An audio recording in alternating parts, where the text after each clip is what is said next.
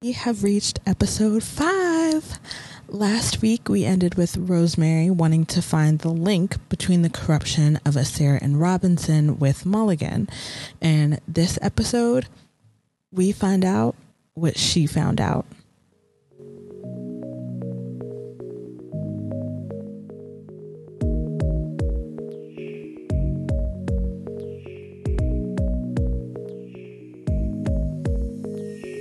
So Stephen Davis is here to let us know that he did not like Mulligan, and nor did any of the straight people on the force.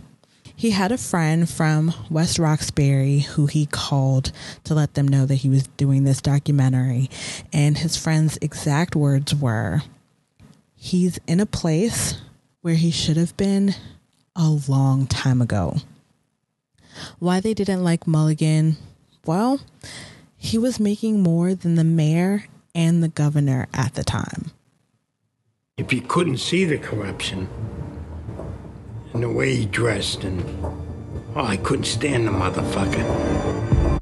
The day after Mulligan was murdered, the local media began to report on Mulligan's finances. How did a cop afford a Corvette and 8 condos? When Elaine, Sean's godma, first met with Rosemary in 2007, they shared a theory that the 3 men, Sarah, Robinson, and Mulligan, were all corrupt together. Elaine had a lid theory, meaning that they put the lid on the case in order to close it as quickly as possible to avoid any detection of their activities that they wanted to keep quiet and hidden. By the time of his death, he had about 6 condos, which he had put in his sister's name, and Sarah also owned condos in the same locations with him. So Rosemary and Jaleese, who was also Sean's lawyer, decided to do a real estate check on Brazel, Robinson, Mulligan, and Sarah to connect them that way as well. The reason that it was so important for us to connect Robinson, Sarah, and Mulligan is because when the first motion for new trial was presented to the court, they presented it with evidence that Sarah and Robinson had been ripping off drug dealers. The judge refused to consider that their corruption had anything at all to do with the Mulligan case. I was just dumbstruck. These guys were liars and perjurers. And why would we believe any of the evidence that they touched? And they touched so much of that evidence in Sean's case, key evidence. McNeely is here. Yay. And we get our first connection between the men. They were all detectives out of E5 in West Roxbury. And he also wants to tell us that anti-corruption wouldn't tell him if they were investigating anyone.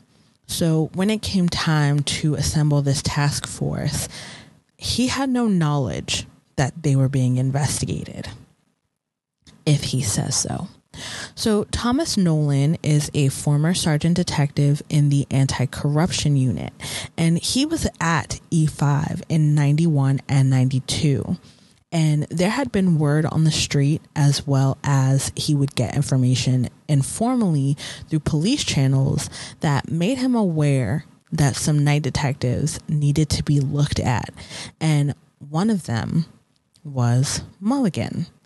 Mulligan, in his words, was a notorious rogue. We have a handle on what corruption is and engaging in inappropriate and potentially unlawful activities with drug dealers. Could we prove a lot of the stuff? We knew who the bad cops were. We knew where they lived. We knew where they worked. Could we put a case together against them? Most often not, but it wasn't for lack of trying. So the drug dealers in this case wouldn't cooperate with them, especially when they found out that the targets of the investigation were cops. Stephen, from the beginning of the episode, is a former drug dealer. His father took him out of school in the 6th grade to start working the streets. To this day, he despises corruption, especially corrupt cops, because they're playing both sides, committing crimes while getting to get away with it and prosecuting others that commit crimes. Stephen would see Mulligan not only taking from drug dealers, but he also saw him picking up young black girls. Many of them were under the age of 18 and they were prostitutes. I know some people really don't like that word, but it's what they used, so I'm using that as well. These young girls were addicted to cocaine, and knowing that, Mulligan would take advantage. He would take coke from a small-time drug dealer and would give it to these girls in exchange for sex. Nolan and the anti-corruption unit decided to go the way of how the government got Al Capone, so they went with what they could prove, and that was the overtime scam. The Boston Police Department had an odd sort of management, or lack thereof. And then you had the detectives, 300 or so, and they had absolutely no supervision. And they did whatever they wanted. And one of the things that they did, there was a core group of them, who used to use what they called paid details and court overtime. Two different things, but quite lucrative. And there were cops in Boston and detectives who more than doubled their base salaries. In fact, Mulligan was cited in the article to have been the top earner, having made $126,395.22 one year. His overtime earnings were $66,394, with detail pay of $15,097, and a base salary of, are you ready? $44,903. He nearly tripled his salary in 1 year. Can I get that? I would love to triple my salary in 1 year. Not illegally, though, like how he was doing it. John Mulligan. Odd ways of doing things at times. He didn't always strictly adhere to the rules and regulations. And he used to get in trouble for double dipping. Like, we get paid 4 hours for court, whether you were there 10 minutes or for 4 hours. I mean, he was always getting in trouble for doing that. I think I saw him in courtrooms more than I ever saw him on the street. Whenever I saw him, he was always in plain clothes. I would see him sometimes in courts. He'd come in, like in flip-flops and stuff like that. He was always in court. With the flip-flops, sandals on, shorts, T-shirt, and of course the cops who are sitting there waiting to get their court cases called are not happy with this. And he comes in and he's got, a cardboard container with a half a dozen coffees for the sergeant, and there's a police officer working there, and here's the coffee, and they're happy to see him. And then 15 minutes later, he's walking out the door. And it wouldn't be unusual for him then to go to another court and get another 4 hours for that.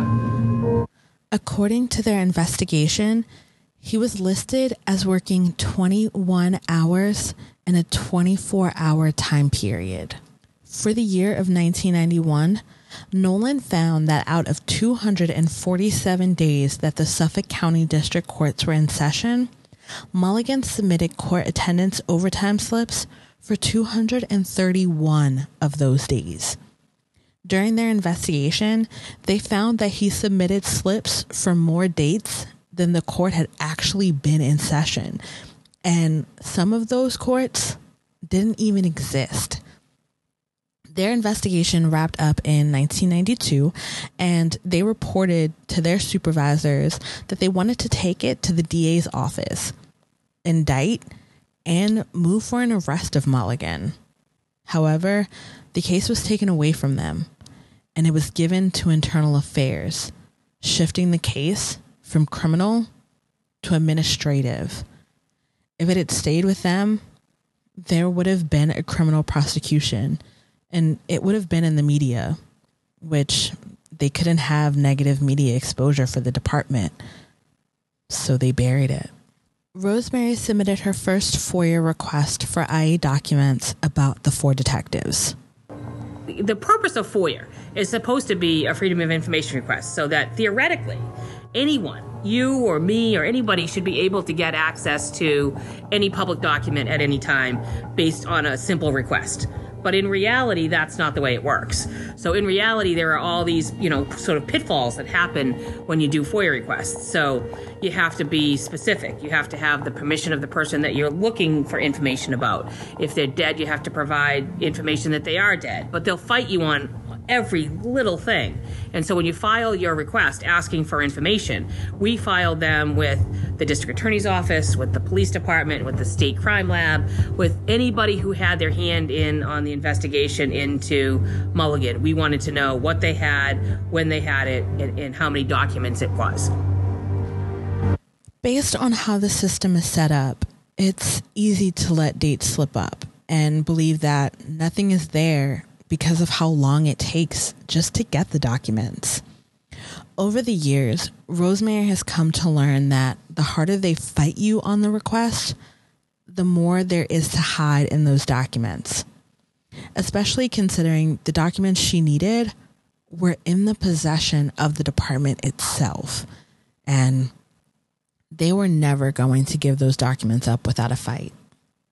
October 2004, Rosemary took Sean's case, and she sent a request to the Boston Police Department for all records and internal affairs files for the 4 detectives. She received no response after several months, so she appeals to the Supervisor of Public Records. 6 months later, the Boston Police Department requests $3,500 to produce the documents, and she cuts a check 5 days later. She also sends requests for records to the BPD Crime Lab Unit, the Suffolk County District Attorney's Office, the DEA, and the FBI. 17 months later, she received incomplete internal affairs files from the Boston PD. This is a little over 2 years later, depending on how many months she waited to appeal at this point. And they haven't turned over everything. So she requests the missing files, and a year later, she gets told those files are anti-corruption files and aren't authorized for release. She appeals to the Supervisor of Public Records again, and her appeal is denied. Years. It takes years. Let me tell you what happens. Internal Affairs never investigated it. Instead, it was investigated by anti-corruption. And then we started looking for the anti-corruption files, and we were told by the Boston Police Department, which is the most ironic thing, is that even though Internal Affairs records are public when they break a police rule, the anti-corruption records are not, and you needed a court order in order to get them. So it's 2012, and she files a civil lawsuit against the Boston PD to get the files. It's been 8 years since she took the case at this point, and now Sean has been incarcerated for 19 years while they play games. Can you imagine how many people are sitting in jail now based on the fact that they wouldn't give them the information that they wanted? It's enraging. It's enraging that their lives barely changed and they turned other lives upside down. It's enraging. So Rosemary starts to receive FBI files. These files include investigations that were pending on Mulligan prior to his death for extortion and shaking down prostitutes, just to name a few. It went back further and much deeper than she thought when she originally took on the case. After reading everything, she filed an additional request for all documents from the federal corruption investigation into Sarah, Robinson, and Brazel. Elaine started helping them organize all the files, and her primary goal was linking Mulligan with the men. Everything she read troubled her, but she wasn't able to find his name specifically. She would find descriptions that fit him, but nothing that actually names him by name. So she started all over and reread it all again because she knew it had to be in there. That's when she came upon the Robert Martin case, and there he was. Robert Martin was a marijuana dealer who testified in front of the grand jury about being ripped off. His story was incredibly similar to what they did with Jose De La Rosa in the previous episode. They took his keys and searched his apartment for drugs and money. Mulligan guarded him in the car while Sarah and Robinson went in the apartment. Dwyer is here to whitewash it, as he has done all documentary. And he says that the guys could have said, hey, let's do a bus. He asks if they have a warrant, sees that they do, and then goes along with it. Does he know what they're intending to do? He can't say. Now, this is interesting, considering the whole prosecution's case was made on that even if Sean didn't know what Terry had planned, he was guilty anyway. But with Mulligan, he's suddenly completely innocent if he doesn't know what these guys are doing. Give me a break. While he wasn't with him 24/7, he doesn't believe that Mulligan was corrupt, and he definitely doesn't believe the nonsense about him shaking people down. Mind you, he already knew of him stealing public funds and padding his timesheet with false overtime, but he's not corrupt? This, ladies and gentlemen, is why I don't like Dwyer, nor McNeely. Now, you just wait to hear something from McNeely that will make you want to throw something in another episode. You might even this episode, but definitely next episode. But in the meantime, he's going to tell us that Robinson and Mulligan didn't even like each other. Sarah and Mulligan had a strange relationship. No explanation as to what strange meant, but whatever. I kind of wish she would have told Robinson that, because we get a video after Mulligan's death from Robinson himself that doesn't match that characterization at all. Detective Walter Robinson mourns for his friend John Mulligan. He was a generous man. He was very compassionate toward people. I never saw him abuse anybody. I never saw him treat anyone harshly. And I've been with him when he's made arrests, and I've seen him bring people in under arrest. I mean, if I didn't like someone, you're not going to be able to interview me for your program, and I damn sure am not going to use terms like generous to describe them. But maybe that's just me. The Robert Martin robbery by Robinson, Sarah, Mulligan, and other E5 detectives, that took place on September 9th, 1993, 17 days before Mulligan was murdered. In 2013, Rosemary is ready to file a motion for a new trial based on the evidence in the newly discovered documents. Judge Ball grants the evidentiary hearing in 2014. Finally, someone who is actually interested in the truth, unlike McDaniel's behind. It's my podcast, so I know I can cuss, but you know what? I'm just going to keep it cute this episode. Maybe. You know, everybody in the can is looking for a new trial. Everybody. Some lawyers, you know, there's got to be some credible stuff there. Some people don't care if it's credible or not. They're just going to take a shot.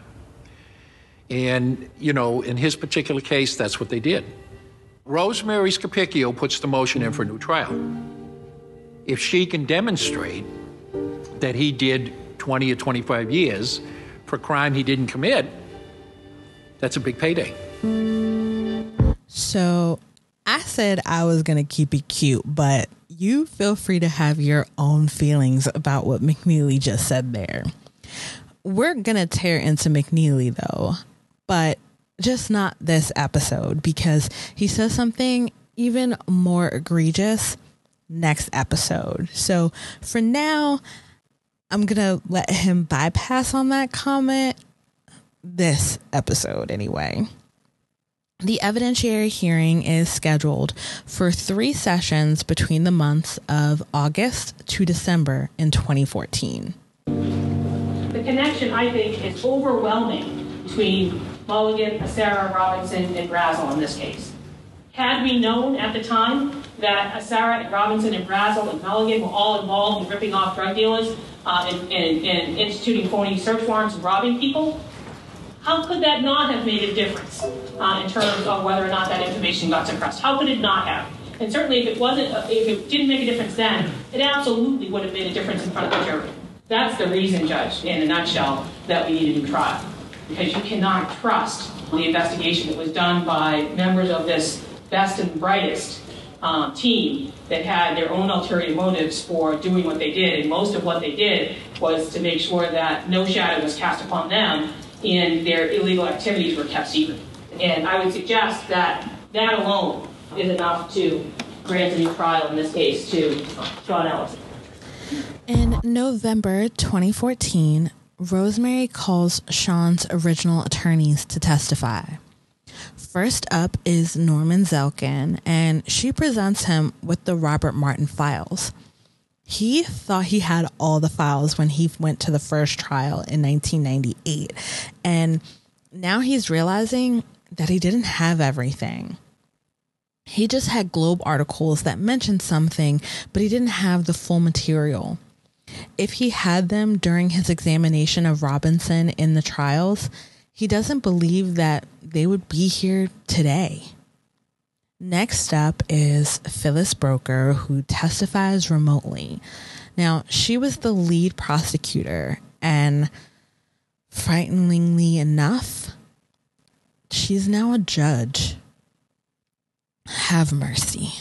Well, she testifies that she firmly remembers asking for Sarah to be off the case because she didn't have any use for him. She felt he was incompetent and didn't want anyone incompetent around her case. She didn't feel he was incompetent in this case, though, just that he was in previous cases. How? How is she a judge right now? I can't. I just can't. She doesn't remember asking Robinson and Sarah to give statements under oath, but concedes to it if that's what's in the files. Sarah and Robinson weren't taken off the case, but the union, especially the president of the Benevolent Society, Tommy Montgomery, were calling for her head and for her to be removed. Broker feels like the relationship was strained due to the timing of everything. An officer had been killed and her boss was up for election, which caused strain between the DA's office and the department. During this hearing in November, the DA's office discloses documents that Sean's team has sought for years. The DA's office gives a document to Duncan, who testifies that he's never seen that document, prompting Rosemary to ask for it. They just handed me documents I've never seen before. Apparently, Mr. Lynn ran over and got them this morning and didn't think it was important to hand it to me before I directly examined Mr. Duncan. So could I... There's Mr. Lynn. What happened is that we did not anticipate this document would be relevant until we heard the testimony this morning. So I'm at a tremendous loss, Mr. Lynn, to understand how this stuff was just turned over this morning in the middle of the hearing. My brief reading of the documents, and there were several hundred pages that I looked through. But these are documents that were generated by the Suffolk County District Attorney's Office. Mm-hmm. Tape-recorded statements. In connection with this case? In connection with the search warrants in West Roxbury, I believe for Sarah and Robinson, that I've never seen before. When? This was on February 23rd, 1994. I've never seen it before. And that you just got just now a few minutes ago? Right. 10 minutes ago. Yeah. I can't believe now we're having to take a break and get nothing done before lunch while material is just getting turned over to them. So how do we solve this problem? Because it's not helping the Commonwealth's credibility. I got to tell you, Mr. Lynn. In my defense, I want to say that we had some trouble with the scanning machine, so I sent them in 2 batches. This scanning machine is the new intern. In the middle of the hearing, she got over 500 internal documents. all those years. This piecemeal discovery is just, they don't understand. I don't think they comprehend that someone's life is on the line here. Every day that someone stays locked up in a prison cell for a crime he didn't commit is a day that you shouldn't be able to sleep as a prosecutor if there's even this much possibility that could be true. Amongst the new documents is the anti-corruption report on Mulligan. In it is a report from November 1993 where an informant comes forward and alleges that detectives Mulligan and Robinson robbed 2 drug dealers at gunpoint in 1991. Before Sean's first trial, the Commissioner Bratton received a report that both Robinson and Mulligan had ripped off 2 drug dealers in Brighton. The anti-corruption investigator interviewed a witness who was a business owner who gave them the information. After the interview, they had to gauge if the person was credible, and they said yes. Then the investigation went nowhere. There is not another piece of paper in the file about this information. Before Sean's first trial, they knew there was a problem with Robinson and Mulligan, and they sat on it and covered it up. In fact, Robinson is still assigned to the task force and has his hands on pretty much all the evidence against Sean. So clearly, the Boston Police Department knew he was involved. And so when there is an anti-corruption investigation going on, it gets handled at the highest level. You're dealing at the top echelon, commissioner, all of those like higher ups. They have access to all of this anti-corruption stuff. They had to have known that these drug ripoffs were happening because they were being investigated by anti-crime. And then you hide that from a man who's serving a sentence for a crime he didn't commit for 22 years? How do you sleep at night? How do you look yourself in the mirror and say, hey, I'm good? Like, I just can't. I can't even imagine that. So Rosemary gives Zelkin the file about the incident that happened 18 months prior to the murder that was in that report. And he testified that he had no idea. He says that it would have been the most dynamite material of all, especially considering Rosa Sanchez and her relationship with Sarah. It would have been incredible if he had it.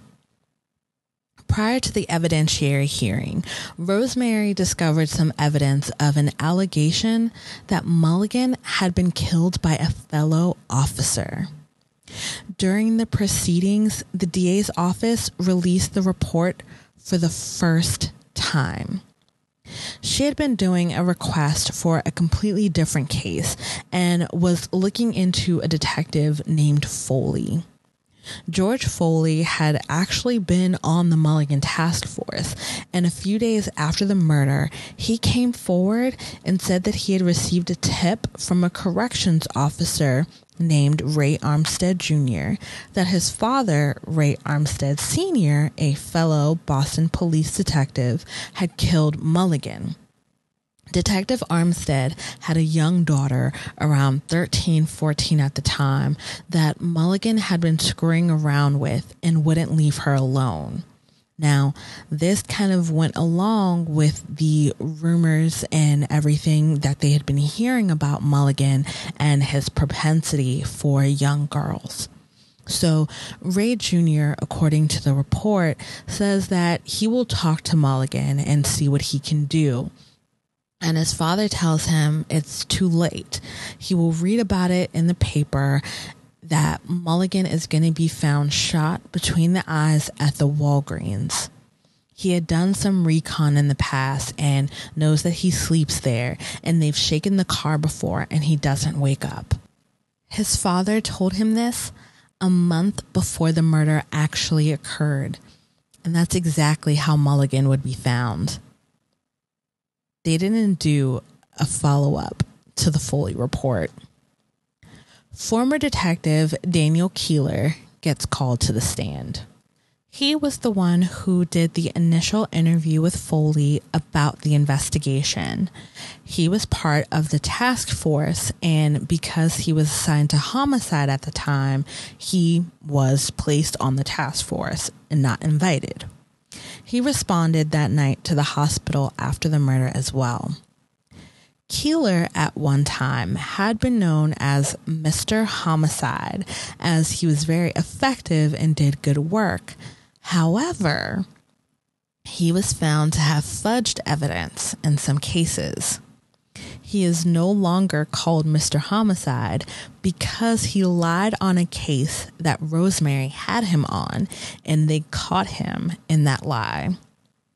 He firmly remembers that and still holds a grudge against Rosemary. In fact, he gets very spicy on the stand.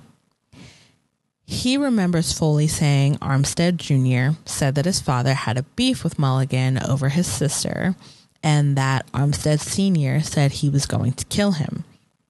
They have an exchange where Rosemary has to check him because when asked if Mulligan had a shot between the eyes, Keeler decides to say he had multiple wounds inflicted upon him by her client. Well, she reminds him that he wasn't there, so he can't make such a statement. And when he tries to double down on this and says that the evidence shows that he did it, she reminds him that he wasn't present at the murder itself and can't prove a damn thing he is saying on the stand. Were you there that night, Detective Keeler? I was there. I examined Detective. Were you there when the shots were fired? No, but so you have no idea who fired those shots, do you? Oh, I have a very good idea of who fired You weren't there, Detective, were you? No, ma'am. Okay, so you have no idea what happened because you weren't there. Ma'am. You only know what was reported to you after the fact. She is not one of your little friends. Don't mess with Rosemary, okay? Now, Rosemary laid the smack down, and I was here for it all. Do you hear me? When asked if it was fair to say that he confronted Foley and said that he was lying, and Foley insisted that he was telling the truth, he says yes. When asked if it's fair to say that he didn't follow up on that, he tries to say that it's not fair, and he viewed Foley as unstable and relieved him of his weapon that night. He said Foley had a mental breakdown, which Rosemary challenges. Is he a doctor? And if he can make such a statement, he couldn't answer, so the judge does that little, hey, come on, you two, which Keeler thanks the judge for saving his behind from the fire. Rosemary knows that they did it to save their ass because a cop can't kill another cop. She asked him if he was aware that at least one person other than Foley had also mentioned Armstead, and he said no. In addition, was he aware of a tip that also used the name Armstead made on that night that stated that Armstead had a contract out on Mulligan? And he said no. So he was involved on this 50-man task force, but had no idea that there were two other places other than Foley himself that also mentioned Armstead as the killer. But McNeely, I thought this case was so clean. About as clean as finding a needle in a gigantic haystack, I guess. Armstead Sr. denies any involvement in the murder. Of course he does, because he's not going to say he did it.